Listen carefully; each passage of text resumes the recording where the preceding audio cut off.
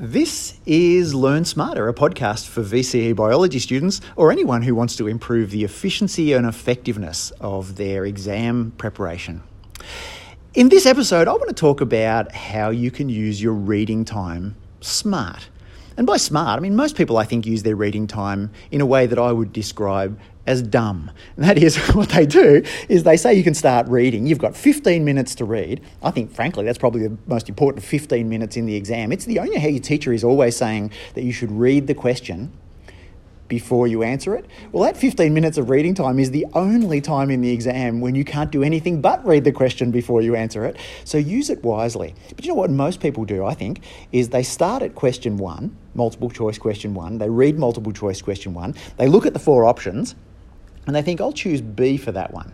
And then they read question two and they look at the four options and think, I think I'll pick D for that one. And they start working their way through the multiple choice questions like that. Now, there's 40 multiple choice questions on the biology exam. So if you do that, I reckon by the end of your 15 minutes reading time, you probably will have got to about question 15. And then they'll say, start writing. What are you going to do now? Are you going to go back to question one and just remember that you chose B and circle it? No, you're not. You're going to read it again. You'll think about the four options again, and then you'll pick B.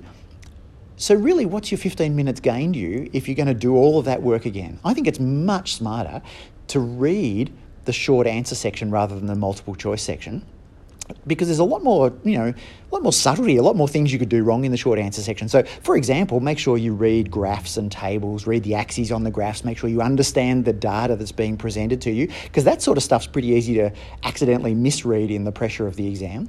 But also look at how many marks a question is worth and direction words. Let's talk about marks first.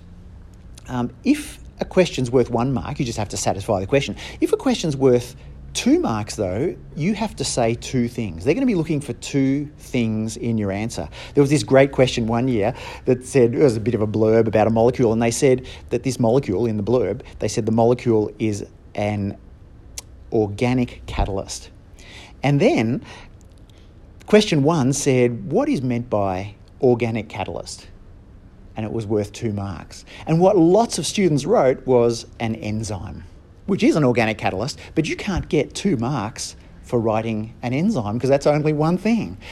But students who had noticed it was worth 2 marks, they will have said look, organic catalyst, and they will have defined organic and defined catalyst, because that's the only way that you could get 2 marks for defining one term, is identifying there were 2 words. And the other thing that I think you should do in that reading time is look at the words that tell you what kind of answer to give. Does it say describe or explain or outline or state or name or suggest or list? If it says name, your answer should be a noun, for example. But do you know what the difference is between outline and describe? Do you know what the difference is between